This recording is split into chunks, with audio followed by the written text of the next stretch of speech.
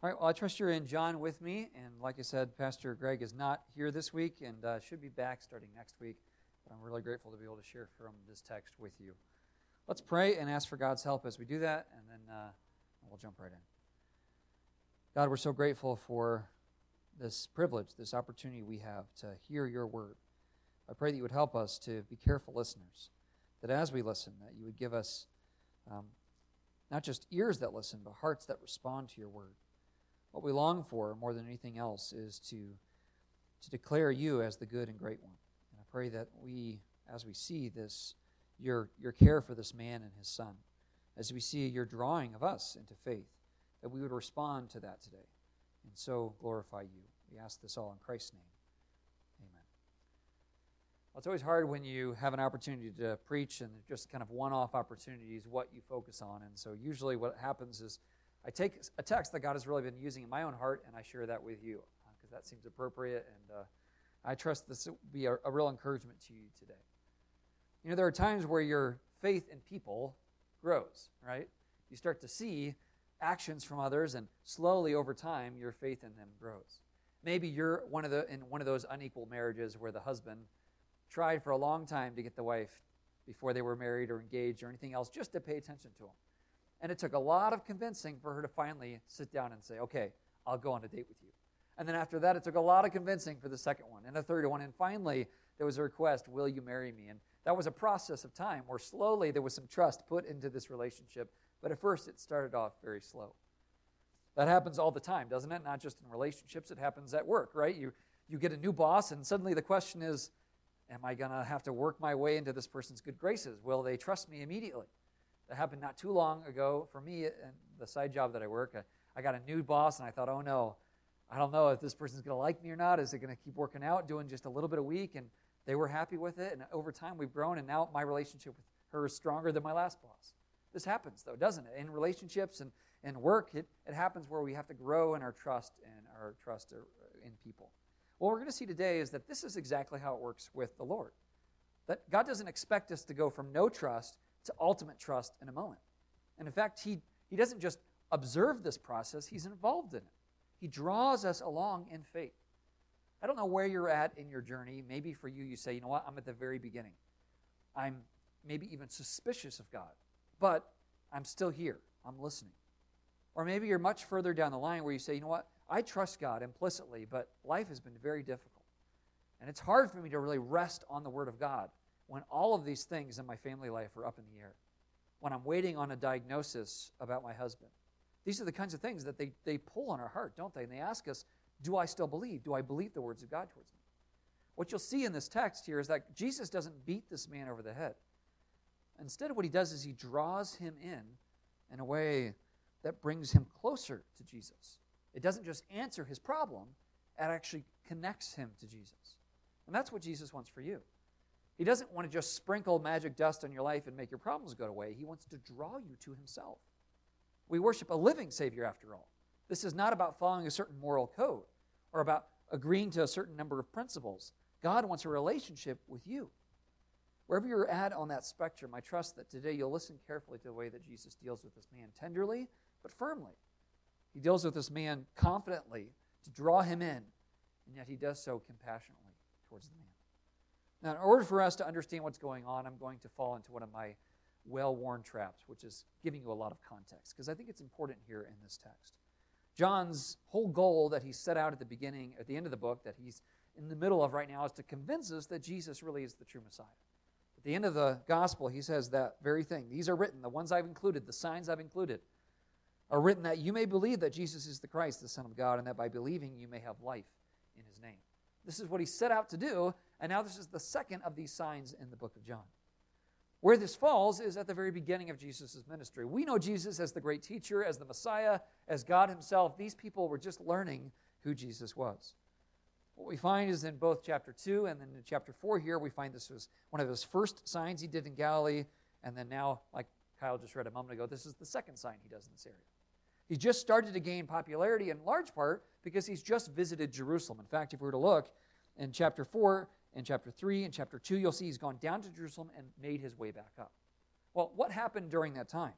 Well, as he was in Jerusalem, and Even though the Gospels are usually more thematic, they're not necessarily chronological, pretty much all people who try to harmonize the Gospels agree that this is kind of a section at the beginning of his ministry that should be grouped together, John 1 through 4. He went down and cleansed the temple. Here he goes at one of the big feasts of the year, walks into the temple, makes a whip, and drives the money changers out. This is Jesus' work in John chapter 2. A very public declaration of his authority. People saw that, and they responded not just to that, but to the signs he was doing of healing people all over the area. Now, if you don't know this, some 3 times a year, all the Jewish men from all over the land would gather together in Jerusalem for a festival, a multi-day festival, a week-long festival. During one of these times is when Jesus does these signs. So as he returns, he's coming with a crowd of people following all around him. People were anticipating him because he had done all these signs and they'd started to believe. He then is sought out. This tells you his popularity by Nicodemus, one of the chief Pharisees of his day. Here, a major teacher in Israel thinks Jesus' work in Jerusalem is so significant that he chases him down at night and asks him questions. Jesus is gaining in his popularity. And then, to top that, John the Baptist says this is the worthy one. Now, to us, John the Baptist is a lesser person, of course. But in John's day, he was, if I can use a reference that I think will connect with some of you, he was like the Billy Graham of his day. I mean, everyone knew who John the Baptist was. He was the guy. And John the Baptist says, I'm not the guy. He must increase. I must decrease. In the end of John chapter 3. He then returns through Samaria, likely to avoid the crowds that were going back home with him. He goes through Samaria and draws fresh attention. We're told in chapter 4, verse 39, that many Samaritans believed in him. People even of that day that were distanced from the Jewish people recognized him as the Messiah. We come then to just right before our text. Look with me at John chapter 4, verse 43. For after 2 days of being in Samaria, he departed and returned to Galilee. Now, the way the geography works, you've got Jerusalem down here, you've got Samaria in between, and Galilee up top. So he's coming back north, and now he arrives back in Galilee. And what he finds is people are waiting for him. It says Jesus himself had testified that a prophet has no honor in his hometown. In other words, we kind of get a hint at what John's about to show us. People are not going to have a warm reception to Jesus. And yet, he seems contradictory. Look at the very next phrase. So, when he came to Galilee, the Galileans welcomed him. Well, John, which is it? Is he not going to receive honor, or are they going to welcome him? Well, there is a difference, and John will start to draw this out between welcoming Jesus and honoring Jesus. These are people who are ready to see more signs and miracles, and that's, in fact, exactly what John points out, verse 46. They welcomed him, having seen all that he had done in Jerusalem at the feast, for they too had gone to the feast, as had all good Jewish people. They go to the feast, they return back home. Jesus goes another route, likely through Samaria, for that reason, and then they're waiting for him when he returns home. Jesus then comes to this area in Galilee where he's from. Cana was just a few miles from where Jesus grew up in Nazareth, and just a few miles, about 16 and a half miles, from his home base in Capernaum, which we'll see in just a moment. When he arrives there, these people are waiting, but they didn't believe in him. We find that Jesus, this concept of believing or resting in Jesus, is going to be very important to this text. When he arrives, as Kyle read a moment ago, he arrives to a large crowd of people who are gathered around him. Because what do they want to see? They want to see signs.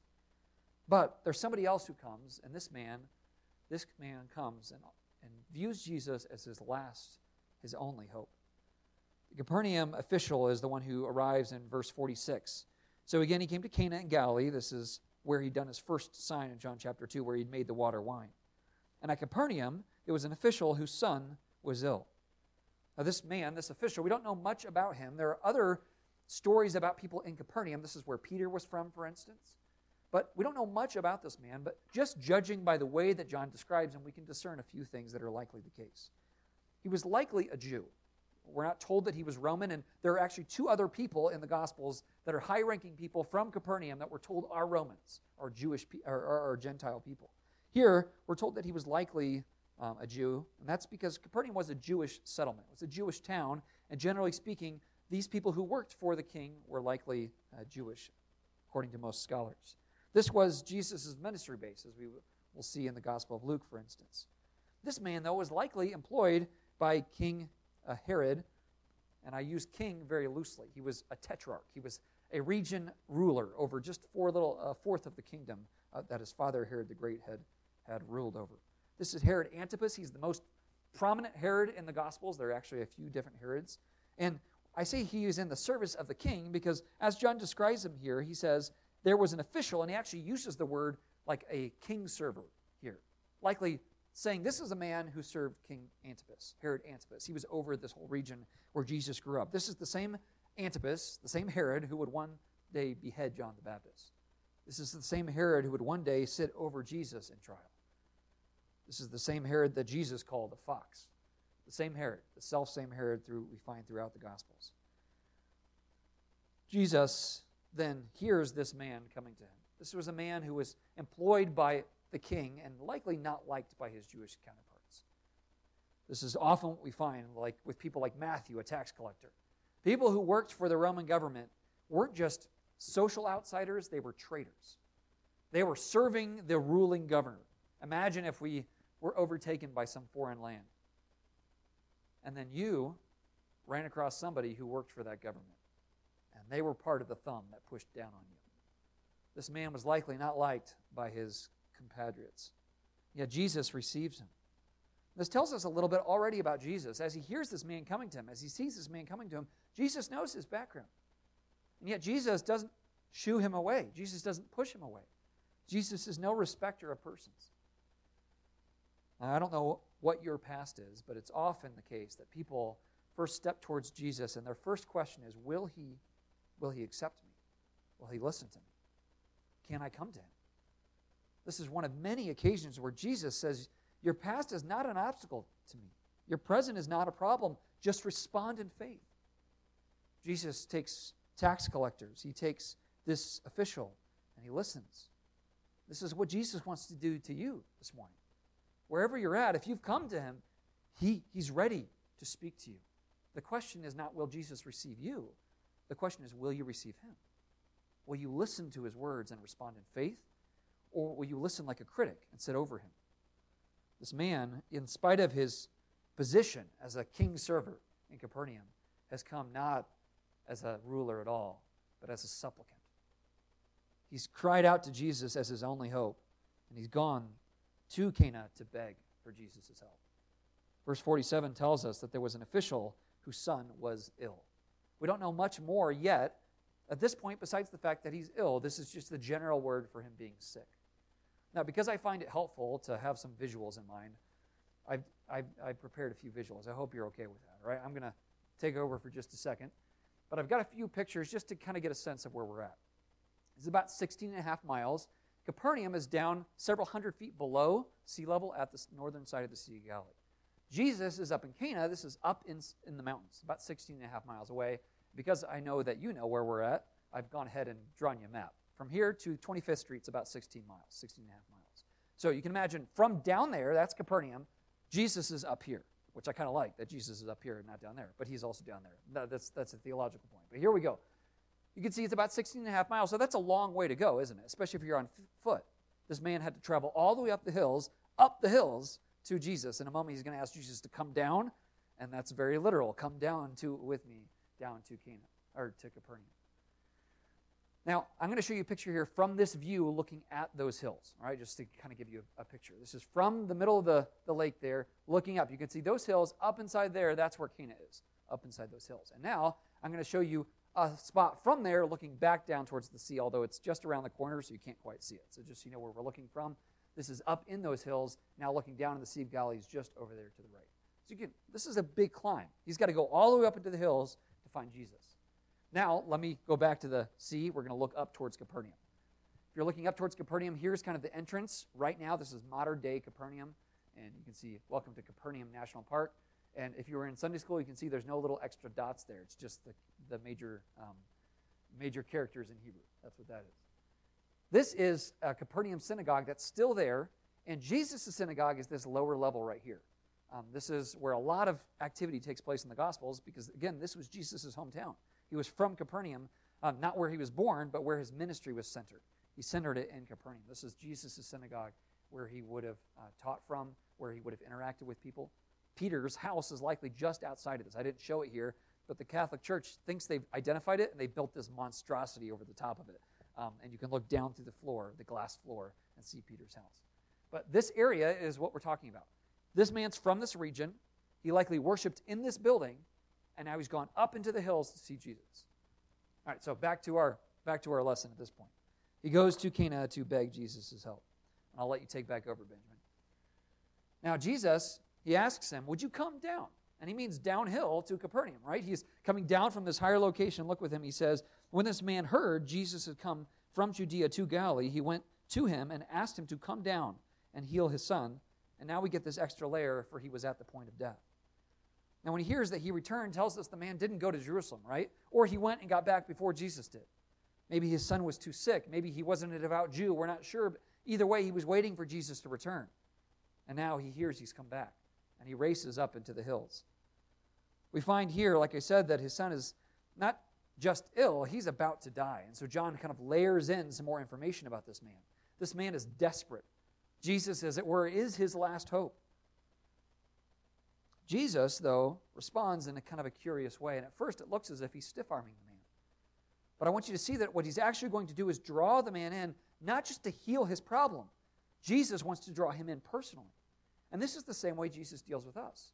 So often we want Jesus just to kind of wave his magical wand, be done with our problems, and then we can move on with our life. But Jesus doesn't want that. He wants you.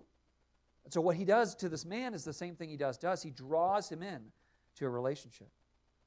Verse 48, we find that Jesus discourages faithless following. People who just want to see magic shows, as it were.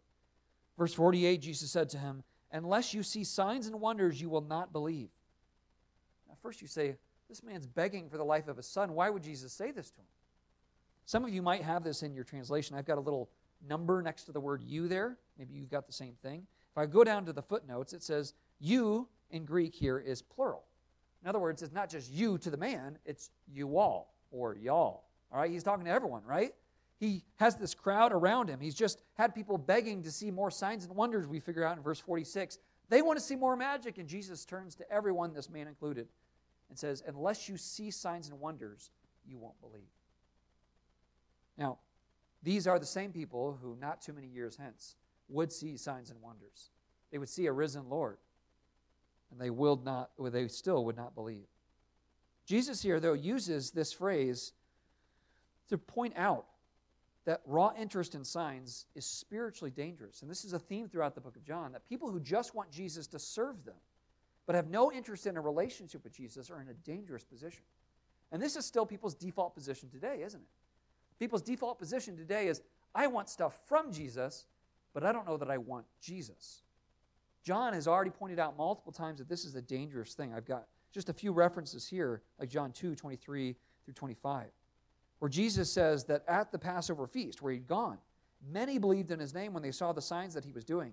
But Jesus, on his part, did not entrust himself to them, because he knew all people and needed no one to bear witness about man, for he himself knew what was in man. Jesus said, they're following me because of the signs, but they don't entrust themselves to me, and I will not entrust myself to them. And this is the same word that's used here, this word for entrusting yourself to somebody.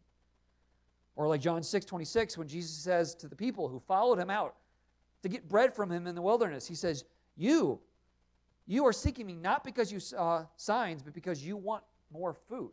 You're just wanting stuff from me, Jesus says. You don't want me. This is still people's default position today. John 9 tells us that Pharisees had seen this blind man, and they never believed that Jesus had done a miracle. And then they did believe when they asked his parents, and they confirmed, yes, Jesus did heal this man. But they still didn't entrust themselves to Jesus. The same thing happens in John 11 when Jesus raises Lazarus from the dead. People believe that he did it, but they don't believe in him.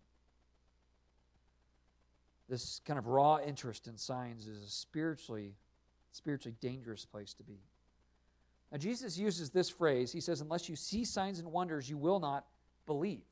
Now, that seems fairly plain and straightforward in English. The word itself, believe, is a word that kind of anticipates something to complete it.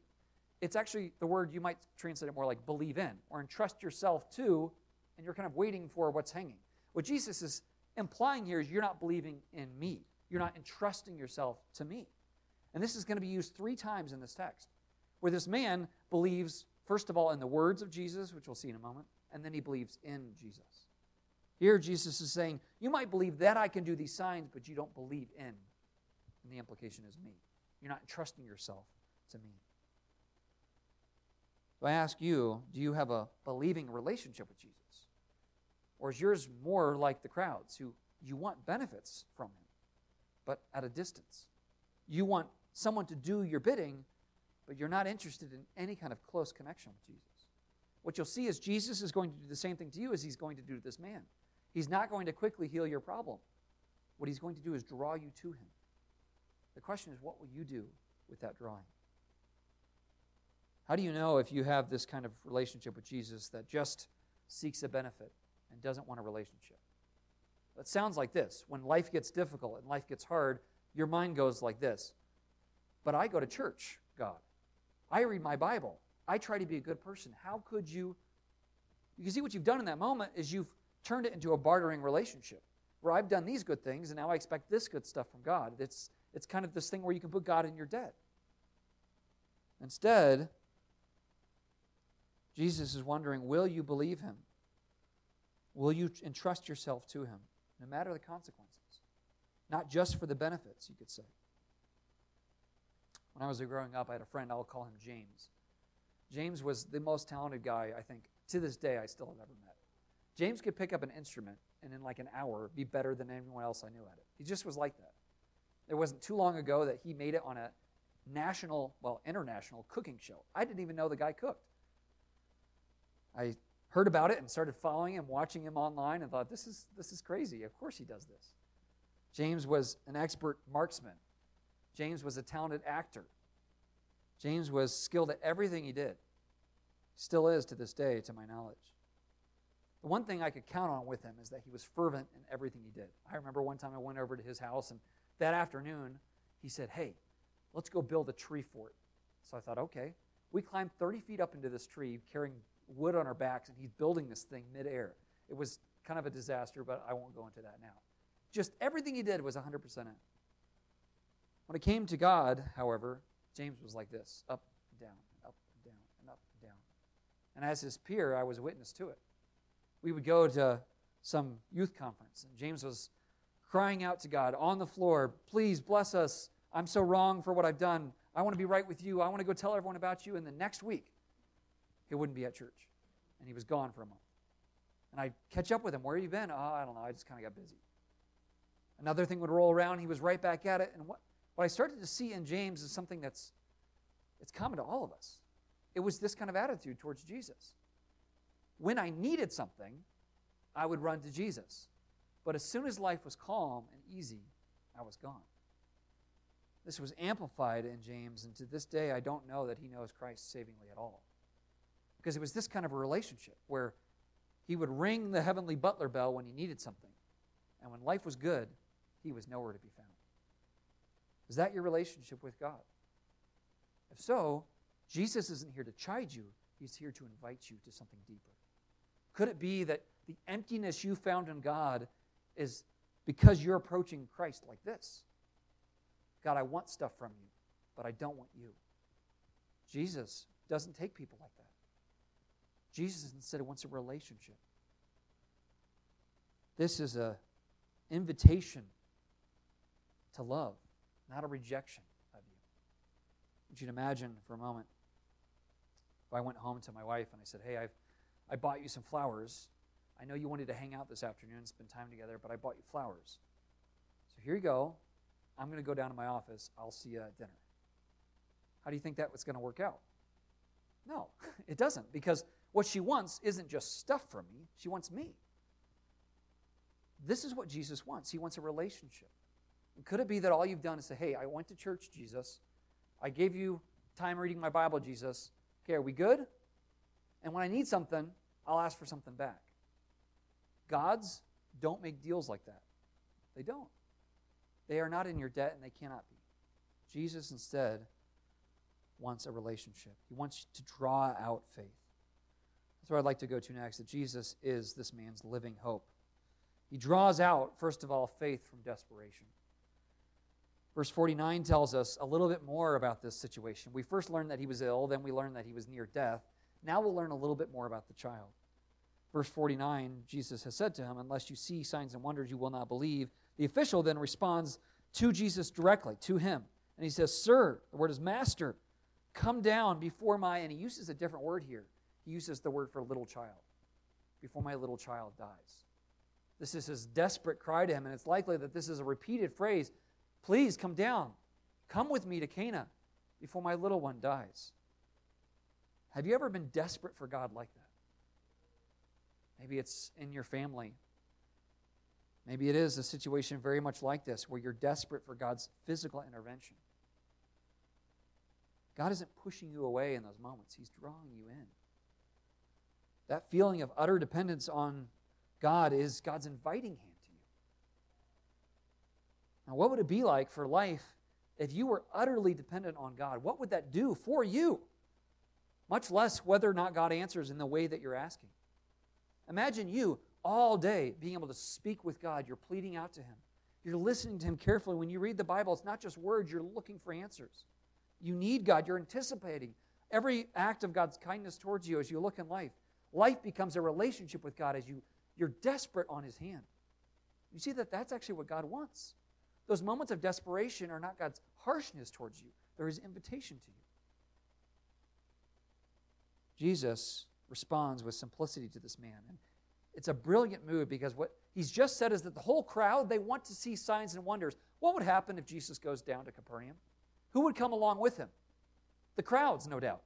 As He arrives at this little boy's house, you can imagine the crowds pressing in around the windows as Jesus heals them and they get exactly what they want, another miracle, but no closer towards faith. This man also wouldn't be drawn into a relationship with Jesus in the same way because he doesn't have to entrust himself to Jesus. Jesus gets to listen to him and just do what He says.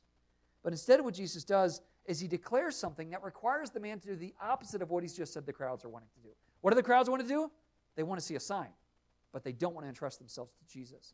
Jesus says, I want you to entrust yourself to me, and then I will give you the sign. This is exactly what He does. He says, go, your son will live. The word itself here is literally, he lives right now. He is living. Go, your son, right now, he lives. This is what Jesus says to the man. But now the man has a choice. Will he, like the crowd, say, I want the sign, come with me? Or will he say, I entrust myself to you. You've said it, that's enough for me. Jesus persists with His demand for truth faith. That is, that you don't have to see miracles before believing. But He goes beyond the request because He doesn't even go with the man. The man just says, come with me. And Jesus says, I'll do you one better. I'm going to heal him from here. I'm 17 miles away nearly. I'll heal him from here. But you've got to believe my words to you. Jesus isn't asking the man, though, here to make the first move. Right? Jesus has already shown Himself trustworthy to heal and to save. He's asking the man to respond to Him in faith. And this is what He asks of you too. He asks you to respond to what He's shown you now. And maybe you know only this much of the Bible.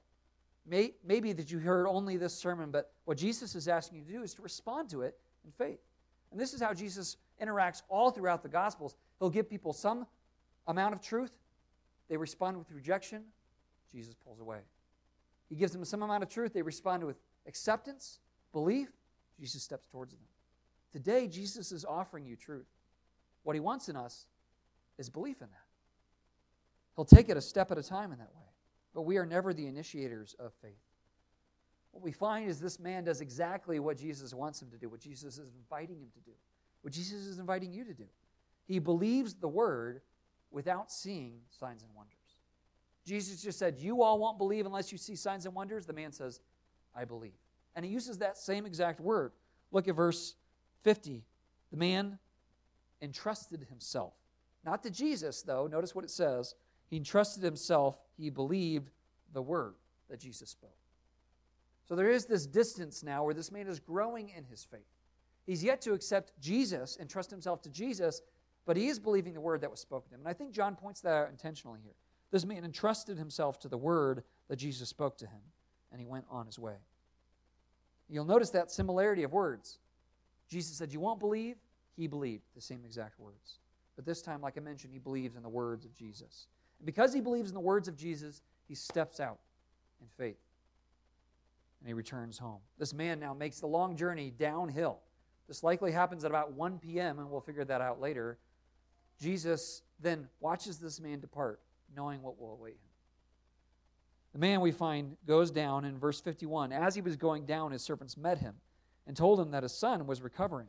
So he asked them the hour when he began to get better, and he said to him, yesterday at the 7th hour, the fever left him. That's about 1 p.m., assuming that you're starting at sunrise, which is likely what John does here.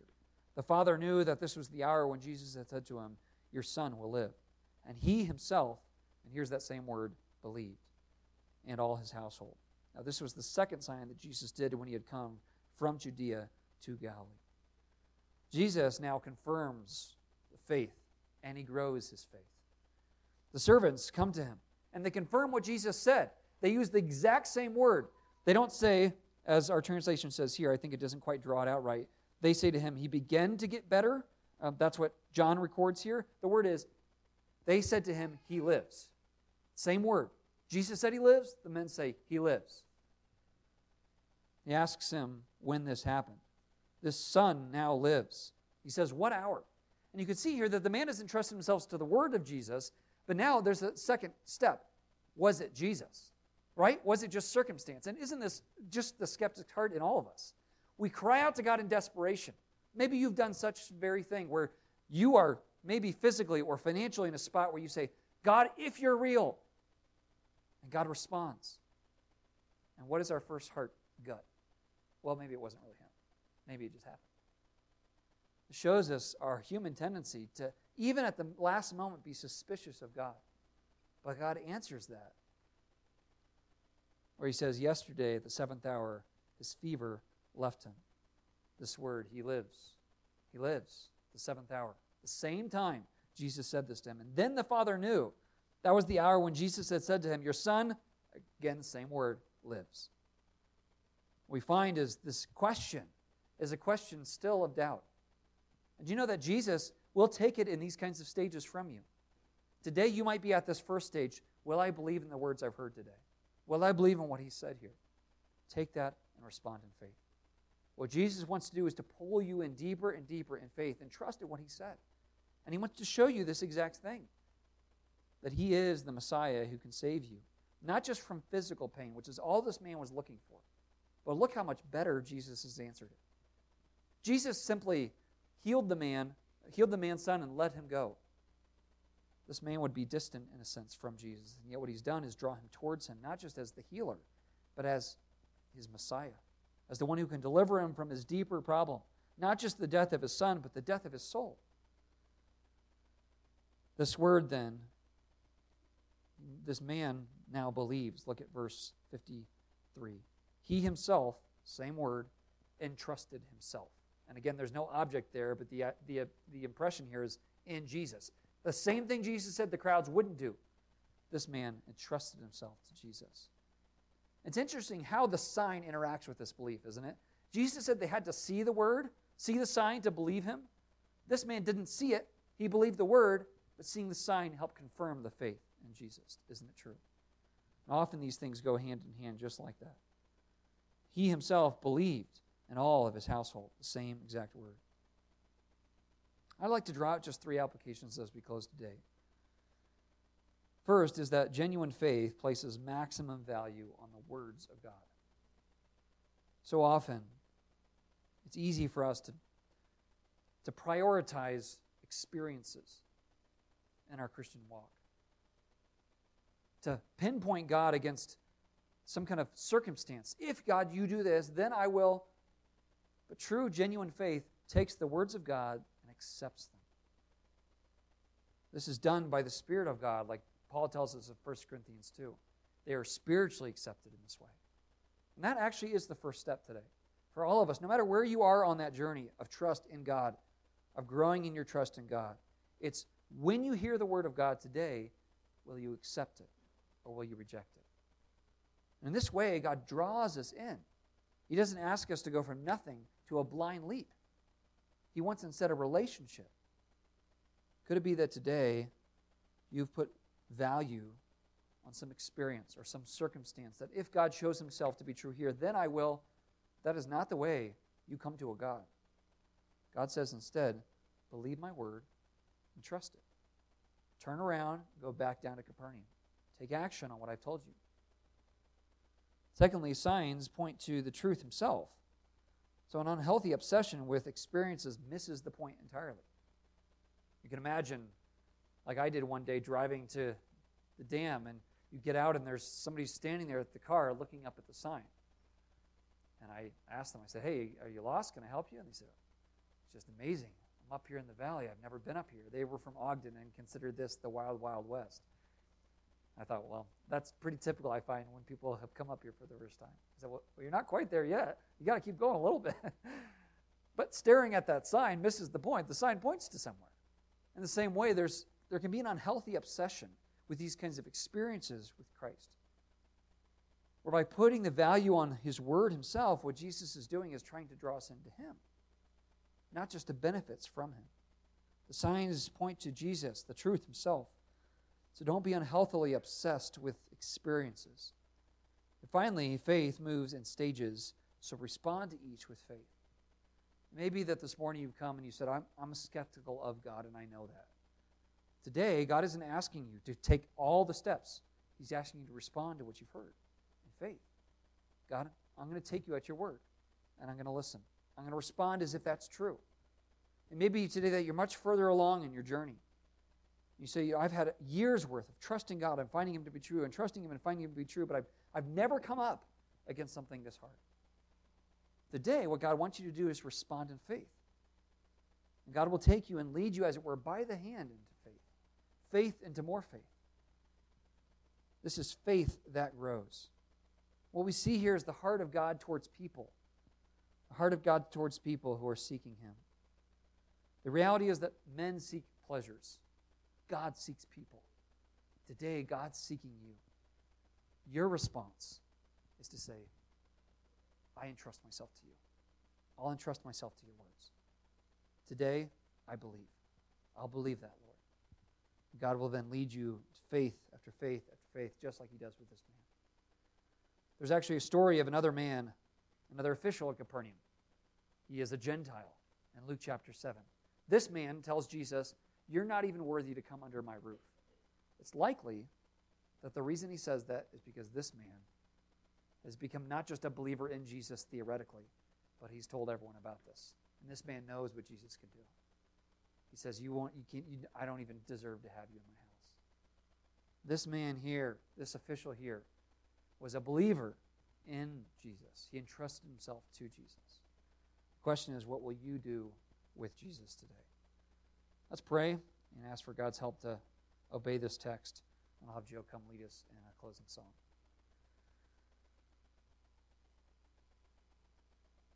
We see in ourselves, Lord, we see in this man ourselves so much. A man who it seems knows he needs God. He knows he needs Christ, but is still, even at the final moments, skeptical in his heart towards Christ. And yet you do not chide him for it, but you invite him to take a step of faith, to turn around, to go back down to Capernaum. You know that I can't know our hurts here. But no doubt we are all over the spectrum of our relationship with you. Some have been here, no doubt, for weeks or even months, perhaps years, and have heard your truth. While they observed it and critiqued it and maybe even appreciated it, they have yet to entrust themselves to it. I pray that today they would take that step. They would entrust themselves to your words and believe you. There's some here who have long since believed in you. They've entrusted themselves to you savingly. And yet today, their experience of that trust is very shaky. Life is difficult, and so many of us have had very, very hard years. It's so easy in those moments to falter, to put our object of faith somewhere else, in our own ability, in our control, in our health, in our finances. But what you're asking today is for us to entrust ourselves to you. You are the great seeker. This morning you sought us out by way of this man who is desperate for you. I pray if there are any here today who are in that same boat, who they are desperate for you, and they're not sure of the right step, that you would help them to believe the word they've heard today, that you are this kind of God who wants them to grow into faith, to believe the words that they've heard today, and that you would reward that by drawing them close to you. What a grace it is that you send us these challenges that draw us to you and make us like children waiting at your hand. And so help us to not tire of that. Help us to not weary of it, but help us to embrace it and live lives that are full of dependence on you, that our lives become lives of prayer and of listening to you, of telling others about you, where you become our life, where dying is only gain. For then we will see the one. We will see the one that our faith has long awaited to see, and faith will become sight. So help us wherever we find ourselves in this faith journey, that we would respond to truth with belief, with entrusting ourselves to you. We ask all of this in the name of Jesus Christ.